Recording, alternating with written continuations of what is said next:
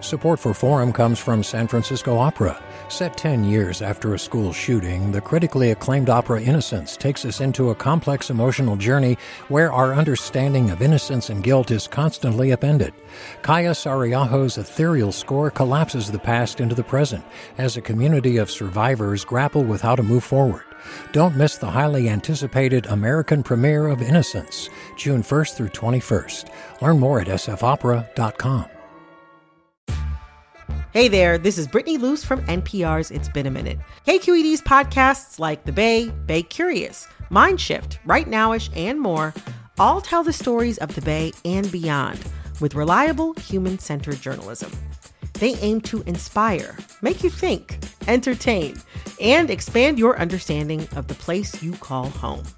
Here's how you can support podcasting at KQED. Showing your support is easy, and you can join Brittany in supporting KQED Podcast too at donate.kqed.org/podcast. That's donate.kqed.org/podcast. From KQED.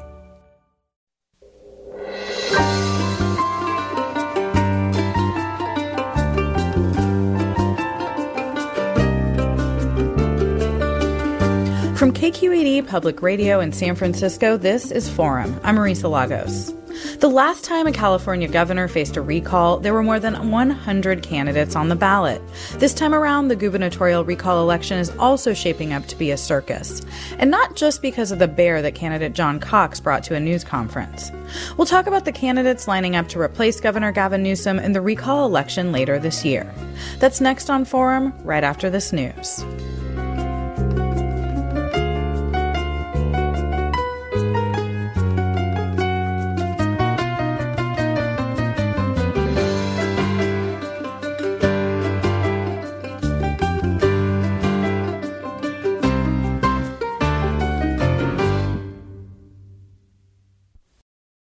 Welcome to Forum. I'm Marisa Lagos. Nearly half of California voters say they'd vote against recalling Governor Gavin Newsom. That's according to a UC Berkeley Institute for Governmental Studies poll released yesterday, which also reported 36% of voters supporting the recall. 9 potential challengers have already announced their intention to run in the gubernatorial election, which qualified for the ballot last month, including former San Diego Mayor Kevin Faulconer, former Congressman Doug Ose, reality TV celebrity Caitlyn Jenner, and businessman John Cox. With the date for the recall yet to be set, we're going to discuss the platforms and backgrounds of the candidates who are planning to join this race and maybe who might else jump in. Joining us now are Guy Marzorati, reporter and producer for KQED's Politics and Government Desk. Good morning, Guy. Good morning. Scott Lewis, editor-in-chief of The Voice of San Diego. Hey, Scott. Hey, good morning. And Seema Mehta, political reporter at the Los Angeles Times. Good morning, Seema. Morning. Thanks for having me on. Thanks for coming. So I'm very excited about this panel. You all have a lot of experience with both the individual candidates and broader political stuff. Guy, I thought I'd start with you. Can you kind of just lay out the state of the race right now? Where are we in terms of these candidates and kind of who's lining up to challenge Newsom? Well, really broadly, the recall does not enjoy support at this point. And really none of these Republican candidates that you mentioned have broken through and have any kind of crossover appeal yet beyond the Republican Party. As evidenced by that IGS poll, Kevin Faulconer, the former mayor of San Diego, probably, the candidate everyone expected most to get into this race, if not run against Newsom in 2022, and John Cox, who lost to Newsom in 2018, are both at 22% of voters inclined to support in this poll. Former Congressman Doug Ose at 14%, and then Caitlyn Jenner at just 6% of voters inclined to support. I think that was probably the thing that perhaps stood out most about this, first poll of these Republican candidates is that really discouraging results for Caitlyn Jenner. Yeah. And Seema, I mean, the LA Times partners with IGS on these polls. I know that the California GOP put out some different numbers. I mean, what do you think kind of broadly? Do you feel like the polling generally is showing kind of what Guy just talked about? Right. I mean, I think it's very early, but the polling does. That's exactly a very good summary of the polling, which shows that California voters are not supportive of the recall at the moment. That said, the recall is not going to happen for several months. Right now, the best guess is sometime in November, possibly late October. And that's a lot of time. And there's a lot going to happen between now and then. Especially, we don't know what's going to happen with the pandemic. We don't know if there's going to be another shutdown. We don't know if there's going to be a variant that makes its way here that is worse. So while I think Team Newsom is probably happy with what they're seeing, there is a lot of time, and I feel like they can't sort of rest on their laurels because there's so much that can happen. So it's very early. Yeah, no, totally. I mean, not to date us, Seema, but you and I were around for the last recall election in 2003. Thank you for pointing out that we're old, but yes. Yes, I know. I was such a baby then, I swear. But what parallels and differences do you see between then and now? Sure. Well, I mean, there's a lot of differences, quite frankly. I mean, if you look at Gray Davis's popularity at the time versus Gavin Newsom's popularity right now. Gray Davis was barely reelected. Newsom was elected with basically a historic number of votes. And California is also very different than it was in 2003 in terms of its demographics, in terms of its population. It's gotten more liberal. If you look at the voter registration, that's very clear. If you look a couple of years after 2003, in 2006, California's elected 2 Republicans statewide. That hasn't happened since then. So the state is a different place. Gavin Newsom is not Gray Davis. And but again, I think it depends on what happens. Like if you look at Gray Davis, with the brownouts, the blackouts, voters got very frustrated, and we did see voter frustration. That is one similarity right now because with the pandemic, with the states handling of the pandemic, with Newsom's handling of the pandemic, first with the closures, the business closures and the school closures, initially with the vaccine rollout. So there is voter frustration. His administration, and he's clearly trying to tamp that down. And we see that with him going around the state on various tours saying, here's what I'm doing, rolling out various policies, showing up at with practically every Democratic elected official in the state. So there are similarities, but there are quite a few differences. And the biggest difference, quite frankly, is we do not have an Arnold Schwarzenegger in this race. Yeah, right. There's time. We are talking about the candidates vying to replace Governor Gavin Newsom in California's gubernatorial recall later this year. That was Seema Mehta, political reporter at the LA Times. I also heard from Guy Marzorati, reporter and producer for KQED. And we are here also with Scott Lewis, editor-in-chief of Voice of San Diego. Scott, so let's dig in on these individual candidates. And it struck me as Seema was talking, in some ways, this recall is really the result of bad luck for Newsom, right? There was the timing, there was the pandemic, just broadly, and then there was the timing of asking the judge to extend the signature collecting deadlines. I don't know if it was bad luck that he chose to go to French Laundry, but you have covered Kevin Faulconer for a while, Scott, and I know that he's benefited from some political luck as well. Tell us just a little bit about him and his political rise. Well, it's kind of wild. Like, he's been basically preparing for this moment his whole career. He ran in college, wanted to be the student body president, and the person who took that role ended up falling out because of scandal. He took that role. He ran for city council 2002. The person who won ended up falling out of because of the scandal, falling out of that seat. And he took that seat. Then he was at the city council, and he obviously had aspirations to be mayor of San Diego. A Democrat, after 20 years, first Democrat gets elected mayor. He falls out. Bob Filner for scandal, and Kevin Faulconer's chosen by the Republicans to run. So he's kind of clearly thinking, this is a similar type of situation. I'm the safe kind of guy, the guy that you can turn to in moments like this for stability, and he's ready to take that role. The question is whether Gavin Newsom will give it to him. Yeah, like basically, it sounds like you're saying he's waiting for Gavin Newsom to make another big stumble so he can jump on that. Yeah, and for a while it looked pretty good, right? Like there was the French Laundry, the school closure, a bunch of other things that were really piling up. I think the only thing I can picture now is whether that June 15th date comes and the COVID comes back even stronger somehow and makes it worse. But otherwise, it doesn't look as good. Yeah, Guy, I'm curious what you think, because Faulconer, as Scott laid out, has always, we can talk about it more, but has really positioned himself as a more moderate Republican as mayor of San Diego. he didn't vote for Trump in 2016, but then said he did in 2020. I mean, just this morning, we saw Wyoming Representative Liz Cheney ousted from her leadership position in the GOP House leadership because of her split with Trump. How do you think Faulconer is trying to kind of frame his political positioning when it comes to the former president and the kind of benefits and pitfalls of that in a state like California? Right. I think he's trying to do it very delicately because, look, I think we've seen from Faulconer, for years, kind of the inevitable candidate to run against Newsom. If you remember before the pandemic, Faulconer was talking about launching a statewide ballot measure aimed at addressing homelessness. At that time, this was the biggest issue for California voters. Newsom responded a couple months later by dedicating his entire State of the State just talking about homelessness. So that's actually, we can talk more about that issue, but it's interesting because it's kind of a comfort zone for both Newsom and Faulconer. On the Trump issue, it's difficult because, look, if you go back to the 2018 gubernatorial primary, the single biggest event was John Cox getting an endorsement from then President Donald Trump. And I would posit that probably will be the most significant thing for this field of candidates who gets that endorsement from the former president, because you see just still how much sway he has over the party. And I think in large part when you see these kind of poor poll numbers from Caitlyn Jenner, she might have been the candidate some people thought Trump would get behind.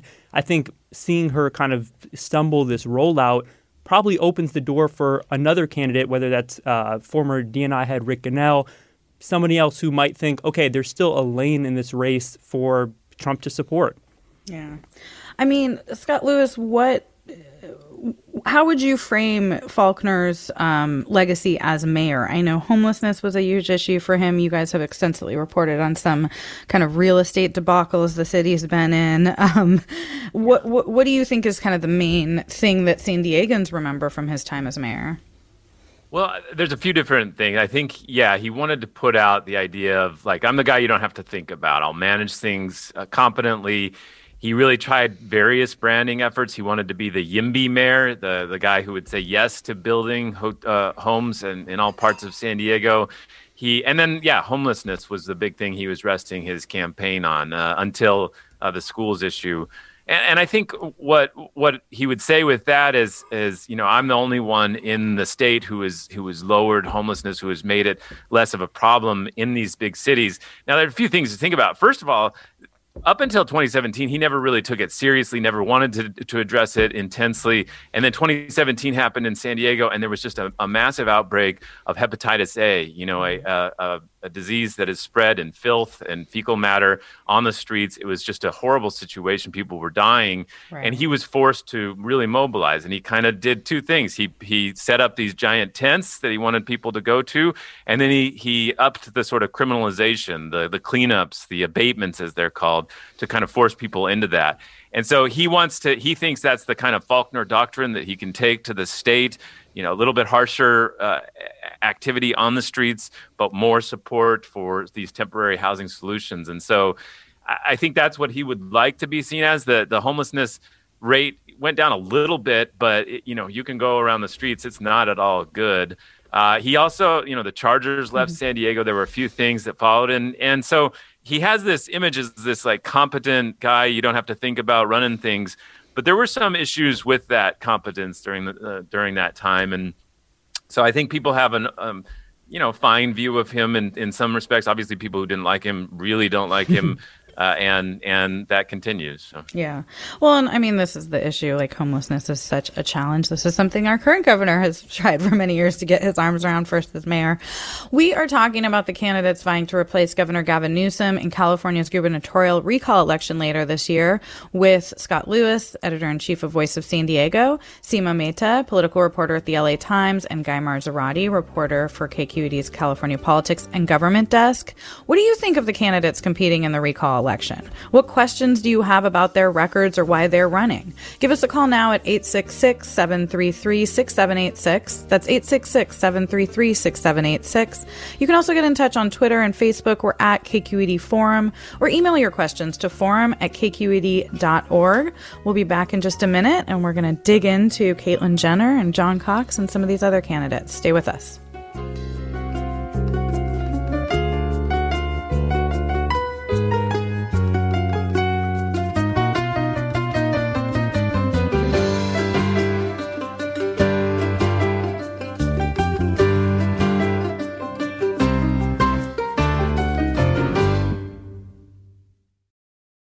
Support for Forum comes from San Francisco Opera. Set 10 years after a school shooting, the critically acclaimed opera Innocence takes us into a complex emotional journey where our understanding of innocence and guilt is constantly upended.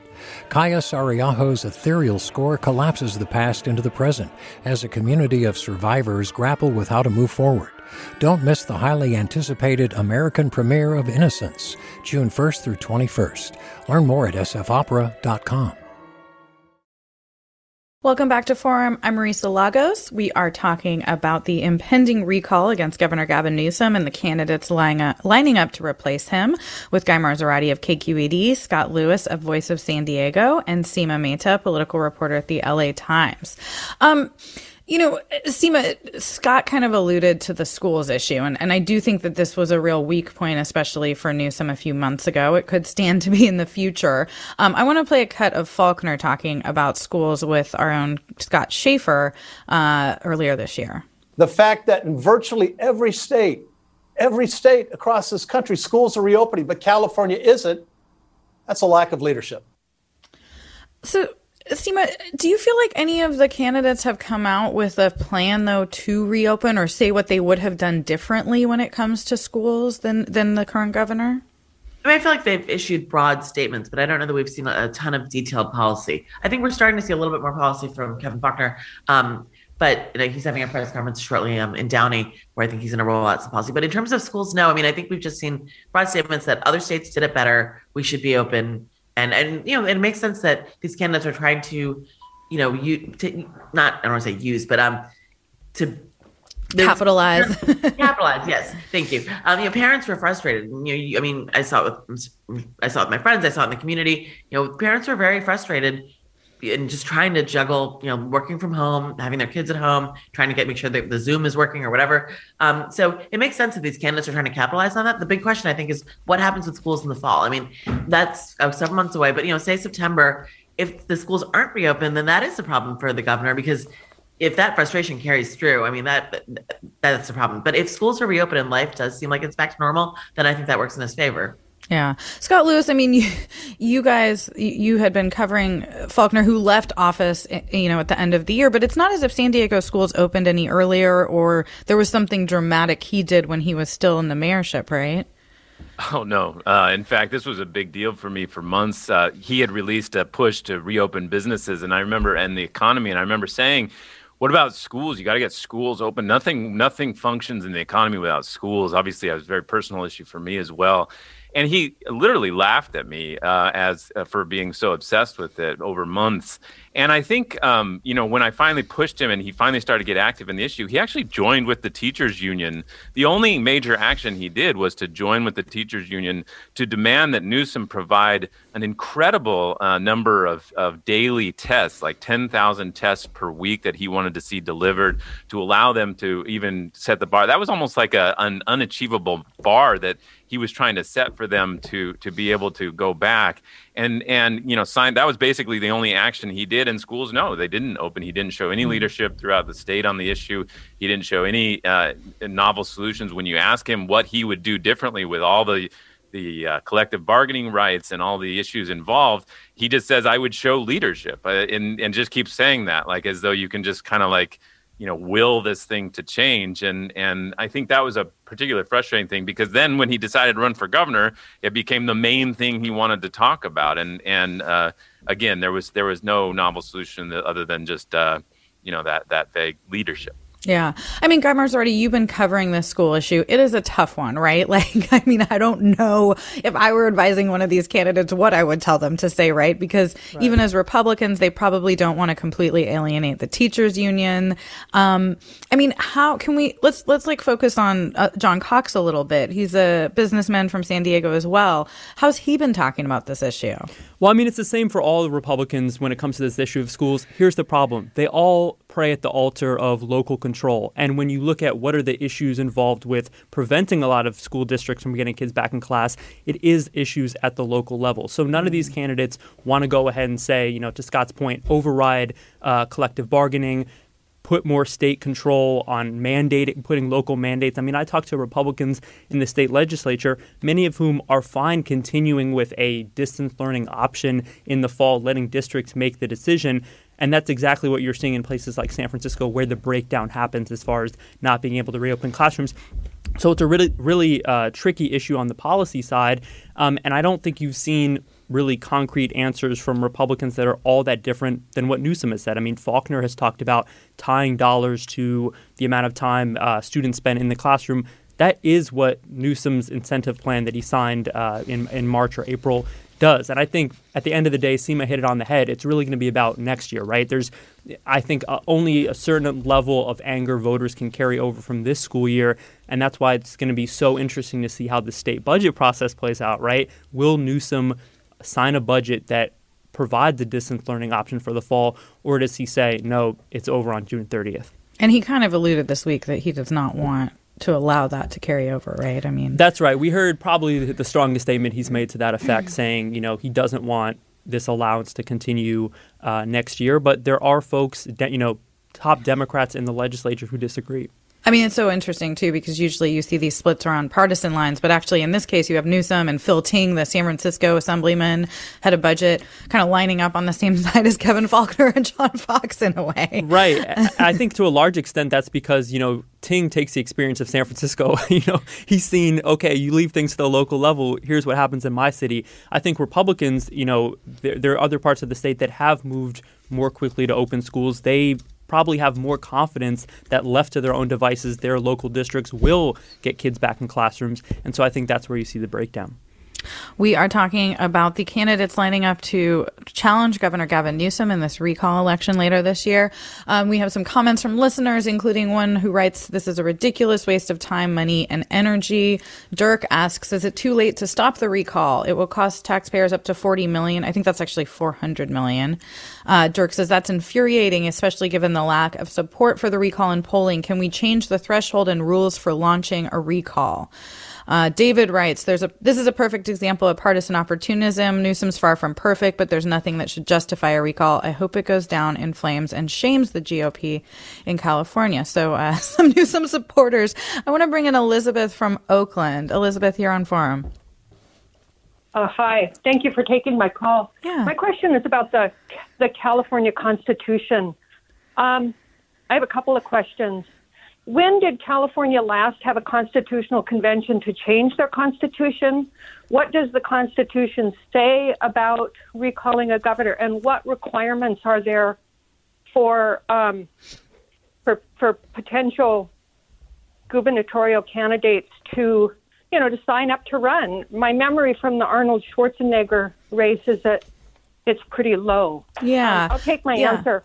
Thanks, Elizabeth. Seema, I know you just did a big explainer on all of this. What can you offer, Elizabeth, in terms of the first question? I do not know the information about, but I'm going to do some research on that, and I will come back. But the caller, she's right. I mean, the requirements are low. If you look at California compared to other states, the number of signatures required to have a recall qualify for the ballot are pretty low, and then the credentials for the candidates to run are also very low. I mean, it's about if you want to run for governor, it's about $4,000 or 7,000 signatures, which is not that much. I mean, if you look at some of these, Instagram influencers, I mean, they can get those signatures, in 30 seconds. So I suspect we're going to see a lot more candidates running.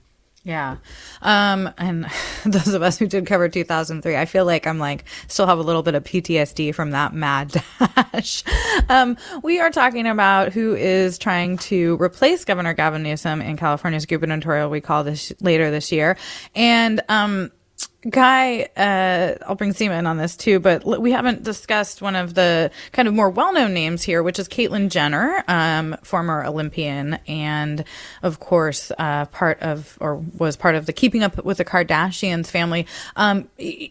She's come out, she's transgender, she's Republican, she has no political experience, but we have seen some interviews this past couple of weeks. Can you just kind of lay out, why is Caitlyn Jenner running? What is she saying? What's the case she's making?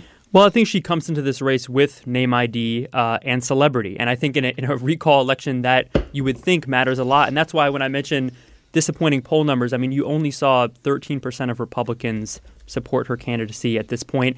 You compare that when Arnold Schwarzenegger got in the race in August of 2003, right away he took the lead in the next PPIC and the artist formerly known as the Field poll.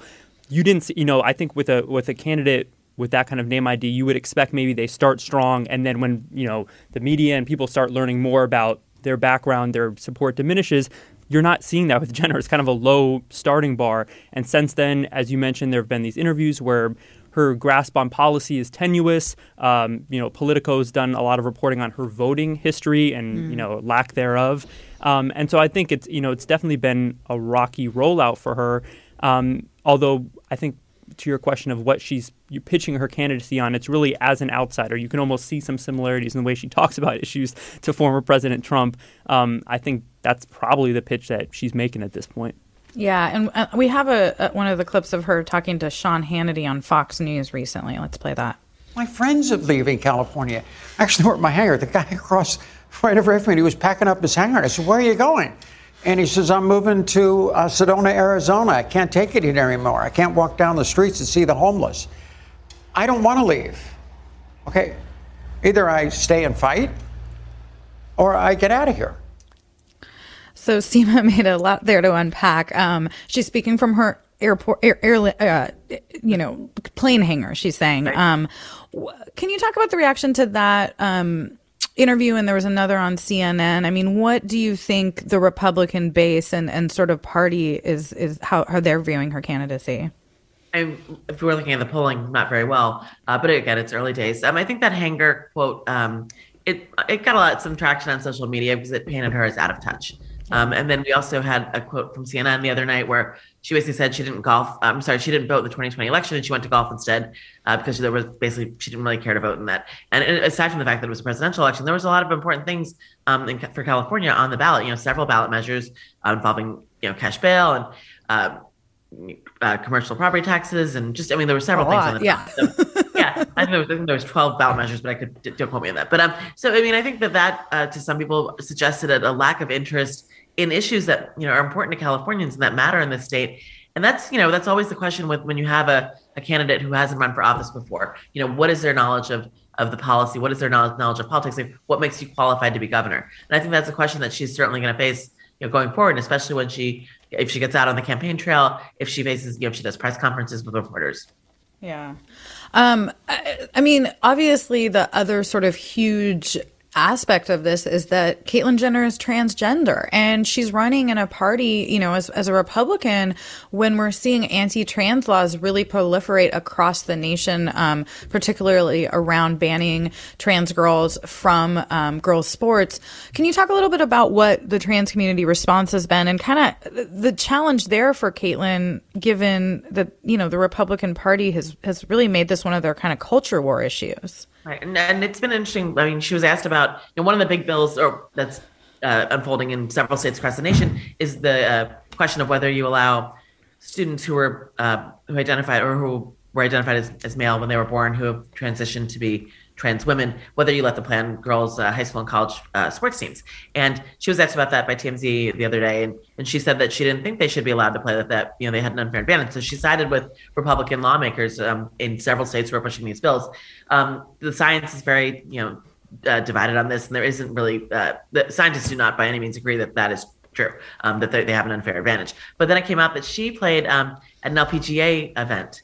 And when my colleague Maria Laganga asked her about this, the campaign basically cut off the call with her. So I think she's going to face questions about that, and especially as you said, with all of these bills taking place across the country, this is a huge cultural issue for the Republican Party right now, and it's that's the trans activists and the trans community have also. Many people have spoken out against her, saying that they don't believe that she's been an advocate for their community. I mean, there are times when she has, certainly like in 2016 during the presidential race when the bathroom wars were going on, President Trump, or then candidate Trump, said something like, she can use the bathroom at one of my properties anytime she wants. So she was in Manhattan and she stopped by one of his properties, and one of her staffers took a video of her, coming out of the ladies' room, and she thanked Donald Trump and made fun of Ted Cruz and basically said, "No one got molested in here, Ted." So at times she has spoken out about it, but I mean, I do feel like if you talk to the trans community, to advocates, that they do not believe that she's been as much of an advocate as she could have been. Yeah, I mean, and it's an interesting time, to your point, at watching some of that CNN interview. She did seem really unprepared to talk about some of the more substantive policy issues. And I don't want to tip my hand too much here, but I have watched a lot of Keeping Up with the Kardashians over the years. And it's just like fascinating. I mean, on this season, we saw her call up Kris Jenner, her ex, and say, hey, I want to be more relevant. I want to do more things. And I think there's some people questioning Guy, like whether this is just an attempt, like, does she really want to win, or is this kind of just a, I don't know, publicity stunt, the way we have seen some folks in like Hollywood do this type of thing before? Right. I mean, and here's where you'd say that any comparison with Schwarzenegger ends, right? Because he spent time leading up to that 2003 election really engaging in state policy with, after-school programs and such. You heard Jenner in the CNN interview asked about homelessness, and she says, well, mental health is tough. I mean, I think I could get 120 votes in the legislature for that resolution. But beyond that, it was, some allusions to reforming CEQA. And we haven't really seen like a campaign platform or anything really detailed beyond that. It is early, but I don't think, this is probably not the start she envisioned. Yeah. I want to bring in caller Meg in San Mateo. Meg has a question for us. Go ahead. Hi, I'm just calling back about the school issue. I'm a mom of 4, and I just have a question of was it possible for our governor to mandate school openings the way that Oregon did? Just wondering, because if that, I voted for him. I'm a Democrat, but I would recall just based on that if that was possible for him to mandate, in-person schools months ago, and he chose not to.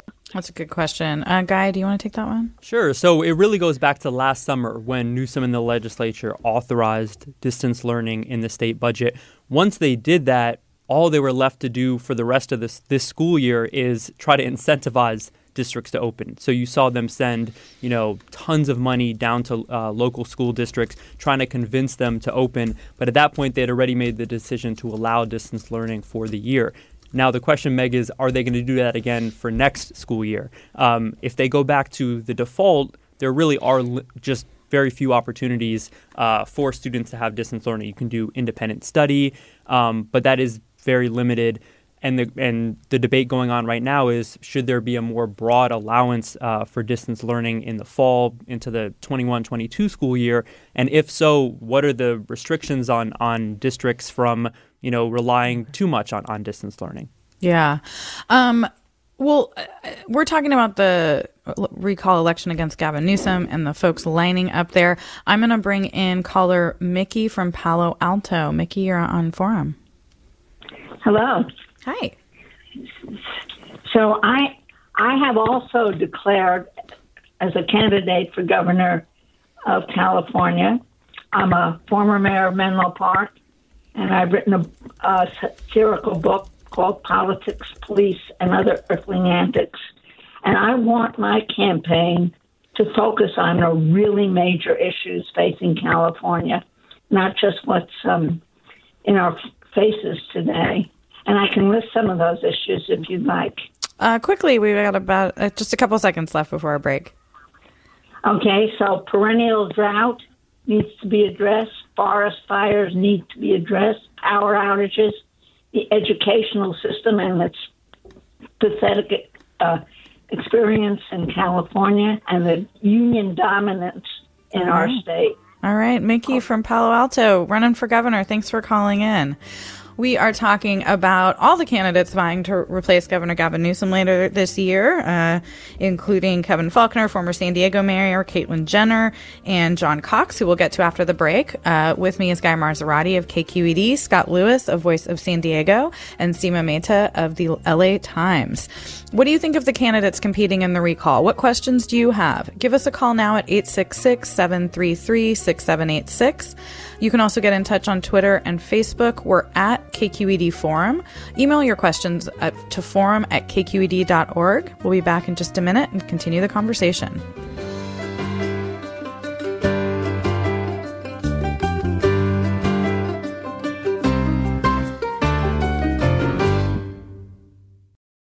We've all got those parts of our house where the internet just won't go. Well, if you had wall-to-wall Wi-Fi from Xfinity, you could worry less about dead spots.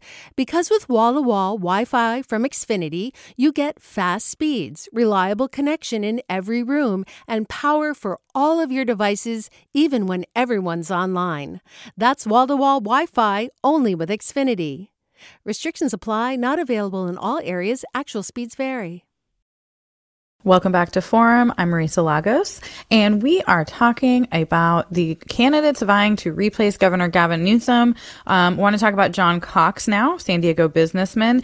He talked to Alex Michelson in an interview earlier this month, and here's how he laid out what he's trying to make the case to voters. We have got to get the voters to pay attention that their quality of life depends upon who they elect and who they vote for. And that's the essential message of the whole campaign and the recall, for that matter. Scott Lewis, you're from San Diego, as am I, actually. I grew up there. But, I mean, do people in San Diego know John Cox well? He's a businessman. He's run for office in California and Illinois multiple times. What do you think the kind of sense is in his adopted hometown? Yeah, nobody knows him here. It's not, I mean... he showed up a little bit in the recall effort for Bob Filner when he was mayor. He put some money into that. He's not well known at all, and he's not particularly active in local politics. I think San Diego Republicans for a long time kind of punched above their weight in the region as the demographics kind of went against them. They still performed well. You know, Kevin Faulconer is mayor and stuff like that. And I think that brand kind of carries over. Carl DeMille, Kevin Faulconer, maybe even John Cox benefit from this idea that, well, maybe San Diego Republicans figured something out that the rest of the state didn't, but that hasn't really translated. You know, and I spent some time preparing, trying to, you know, really understand some of his positions on these issues, and they're just not outlined. He's basically, I'm not a pretty boy. I'm ready to go shake things up. I'm going to go fight. I'm going to try to lower taxes and build homes. You know, everybody wants to build homes. The question is, what do you do with people who don't want them nearby? There's a lot of very difficult issues that he's unwilling to really unravel. Yeah, and Guy Marzorati, I mean, you've gone to a couple of John Cox's events. Well, we mentioned earlier that he has brought a bear to several of them, a 1,000-pound Kodiak bear, I believe. And then we'll talk about it. You had a tweet that went kind of viral over the weekend after those first events. Right. So the event that I went to, fortunately, did not have the bear, within proximity. Cox, this was the day after he launched this bear tour and kind of complained that the coverage was too focused on the bear and there was other issues he wanted to talk about. Hard to ignore a 1,000-pound bear walking behind a candidate as he speaks. And also, wasn't that sort of the point of the bear? Right. I think it absolutely. And I would say the bear thing worked in the sense that, like, people were talking about John Cox probably more than they had in the past. I mean, this is a guy who really he's a perennial candidate is the word you would use in politics, and it's not necessarily a compliment. He's run for pretty much everything from, dog catcher to U.S. Senate over the last 20 years. The difference is he's really rich, and he's been able to pay his way in a lot of these campaigns. I think in his 2018 campaign for governor, for example, that made a huge difference. It was a year in which the Republican Party really needed to focus on defending a lot of House seats in California. Here was a candidate who could kind of pay his own way through the general election, and it's why you saw, Kevin McCarthy and then ultimately the president get behind him. I mean, Seema Mehta, you covered 2018, as did I. Do you think Cox's message? I mean, he lost pretty significantly to Newsom in that. Has his message changed? Do you think he, what did he learn from that campaign? Well, I mean, the bear is new. But also, I wanted to point out, he also ran for president of the United States. So he literally has run for pretty much every office in the land. No, I mean, I think we're seeing the same message really from him, which is a fairly traditional Republican message. But you're exactly right. I mean, in 2018, he lost by a historic margin after putting in millions of his own dollars. He's put millions of his own dollars into his current effort. And I don't know what exactly is different. I mean, the one thing that is different is that the bar for a recall is lower than the bar for a general election, which is a point that Democrats have been making to argue that this recall is a Republican power grab, which obviously the recall backers dispute. But in a regular election, he'd have to get, more than 50% of the vote. In a recall election, if that first question passes, if voters do vote to oust Governor Newsom, then the second question, who replaces him, it's just whoever gets the most votes. It could be somebody who gets 25, 30% of the vote. Yeah. I mean, Seema, like the message that with this Bear tour that John Cox is trying to make is he's calling, Newsom a pretty boy. He's calling himself the beast. He's, talking about Newsom's privilege. That's been a big kind of rallying cry around the recall. But in both Cox and Jenner, you have millionaires who, in Cox's case, have funded his campaign. In Jenner's case, are, I think some of the statements she's made so far could be portrayed as a little out of touch. I mean, does that make the opposition's case more broadly difficult? I think they're trying to capitalize on some of the things that Governor Newsom has done over the years, notably that dinner at French Laundry that became famous. I feel like after that came out, the fact that he was telling Californians to stay home at the same time he was dining at this very exclusive restaurant with lobbyist best friend and some other people. I would be in the grocery store and I'd hear random people talking about it. I mean, that was something that really struck a nerve, and that's clearly what these candidates are trying to do, is basically paint him as elitist, paint him as out of touch. They also note that his kids were in private school. They were able to go back to in-person learning while so many school children in California couldn't. And this is something I think that sort of dogged Newsom over the years, in part because of decisions he made. Do you remember was it Harper's Bazaar photo spread with him and his Do I wife? Ever? So him and his former wife, Kimberly Guilfoyle, at the Getty Mansion, and I think it was called the New Kennedys or the New Camelot or something. So in a way, Governor Newsom has at times courted this image, which at the moment is not serving him well, because people are using it to paint him as elitist and out of touch with everyday Californians who are really suffering, whose businesses have closed, who have had to deal with their kids out of school. And, so the candidates who are running against him, it makes sense that they're trying to make that contrast. Yeah. I'm going to read a couple of comments from our listeners. Willie tweets, "It's interesting how Governor Newsom's new plan to hand out stimulus cash exactly coincides with the recall effort gaining momentum." Willie, we talked about that for an hour yesterday, if you want to take a look. Michael writes, "All California Republicans should have learned from Schwarzenegger that you do not challenge any union in the Golden State. Taking on the teachers for failing to show up is just not possible. The backlash would be lethal." Sean wants to know, what's the point of a recall if we have to wait a year for it? If there's an urgency, this should happen right away. If people just want to get rid of the guy from the other party, then wait for the election. This timeline seems very silly. Cameras already, there's been a lot of speculation that if Newsom survives this, it could actually leave him in a stronger position going into 2022, right? Right. I mean, I think the case there would be, this is a field of candidates that we could have expected in 2022. So if you're Kevin Faulconer or John Cox, maybe you've kind of said what you've had to say in this recall election. It might be hard to run it back, in 2022. And I would say, that's something I'm sure that Newsom's team is keeping in mind. If they can survive this recall, probably puts them in even a stronger position for the next year. Devin writes, "I'm wondering why it's a good strategy for Republican candidates to voice allegiance with former President Trump in the race for governor. Based on voting in the last two presidential elections, the majority of Californians don't support Trump. It seems like to get a Democrat and independent support, they would want to distance themselves from Trump." Scott Lewis, what do you think about that? San Diego's kind of the only major city that's had a Republican governor in California recently, or at least coastal city, I should say. How do you see the kind of Trump question playing out there, and when you talk to voters and such? Yeah, it was so funny to watch for years. Kevin Faulconer did spent exactly a lot of energy trying to make sure that he didn't fall on either side of this issue. He went and visited the president. The president said, "Oh, the San Diego mayor was here talking about how great my wall is." And then you asked Kevin Faulconer about it, and he's like, "Well, I didn't say anything of the sort." And so, it was that sort of thing.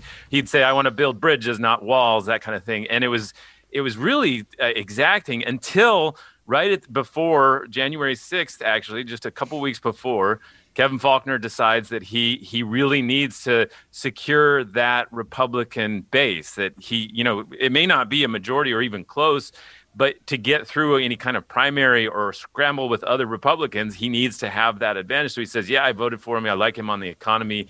And then immediately January 6th happens and it becomes a real branding failure. So I think that, it's just a really difficult time for Republicans in San Diego and other places because they're they know that it's not popular, that this brand is not popular overall, but among Republicans, it is a very strong group and very unified, and he knows that and keeps that in mind as he makes these decisions.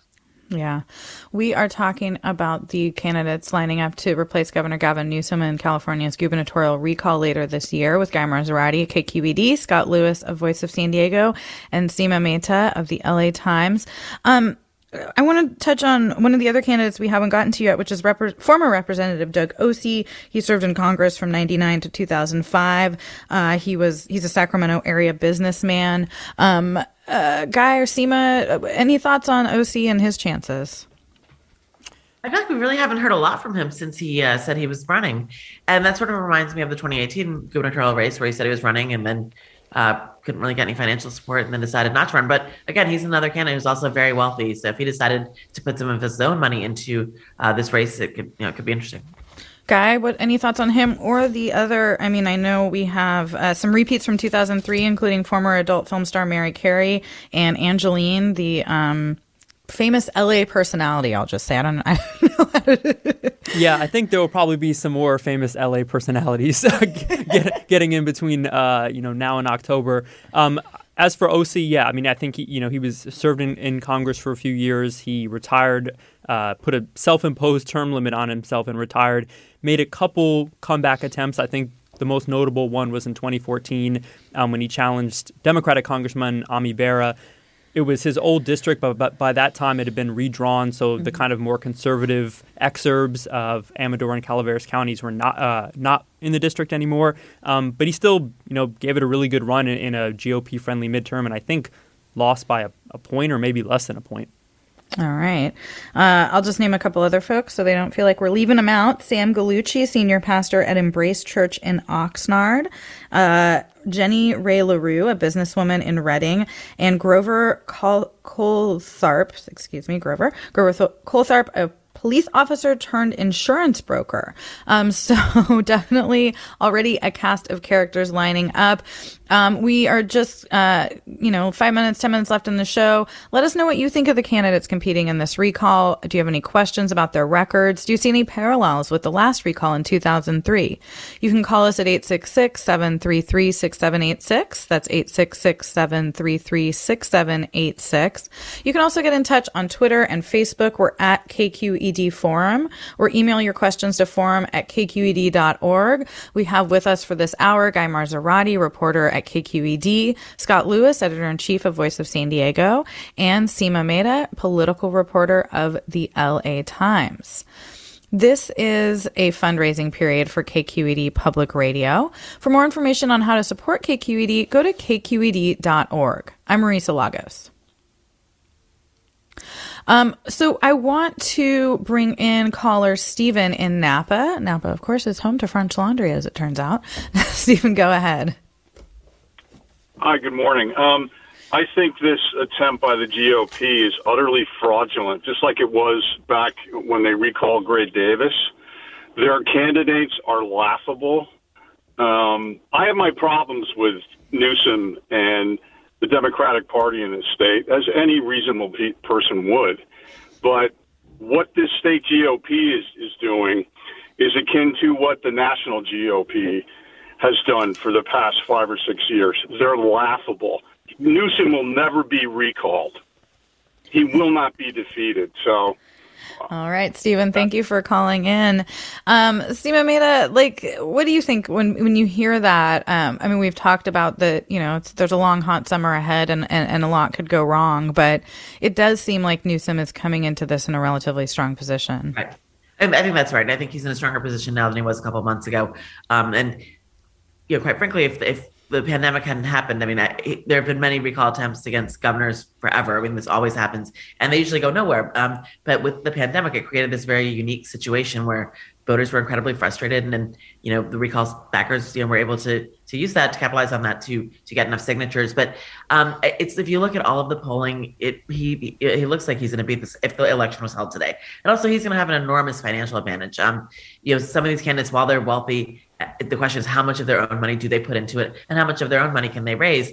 And Republican statewide candidates have not been able to raise a ton of money in recent years because of donors. Recognizing that these seats have not been competitive in quite some time. While Newsom, he's going to while the candidates have some limits on the amount they can raise, the anti-recall committee as well as the pro-recall committee, they can take unlimited funds. So every business, every special interest that has any business before the state is likely to donate to that because of the likelihood of him being successful in beating this thing.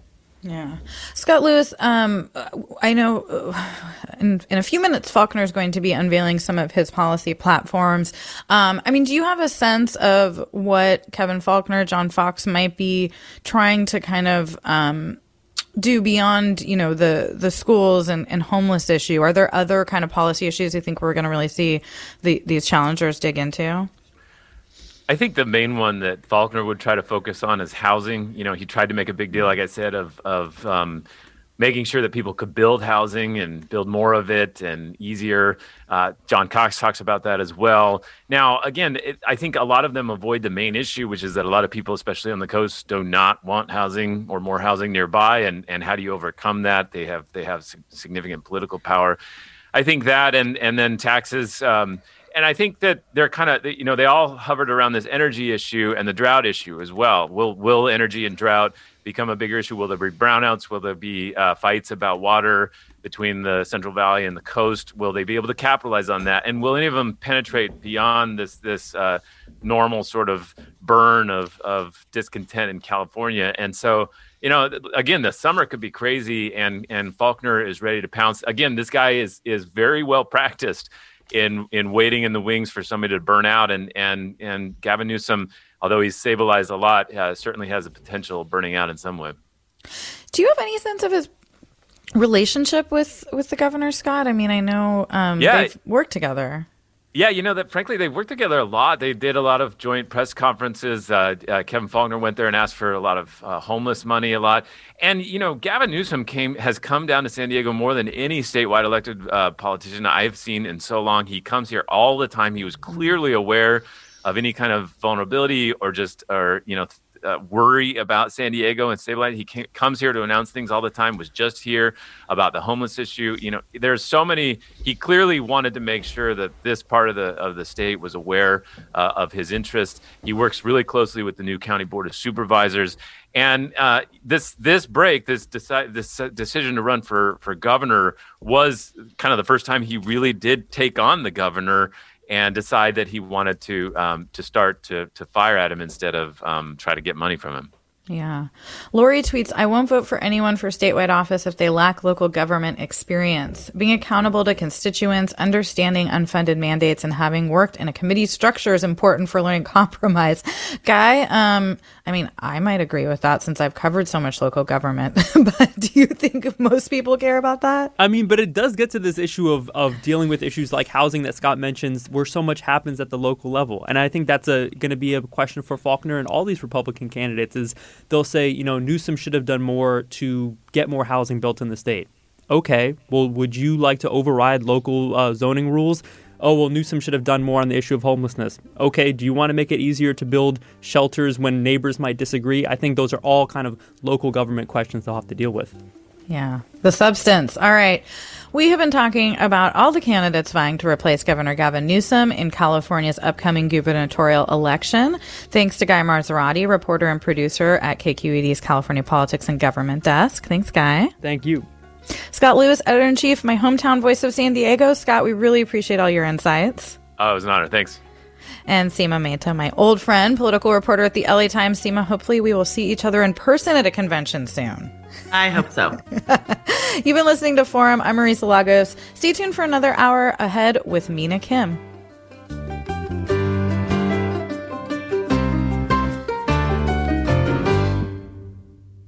Funds for the production of Forum are provided by the members of KQED Public Radio and the Germanicos Foundation and the Generosity Foundation.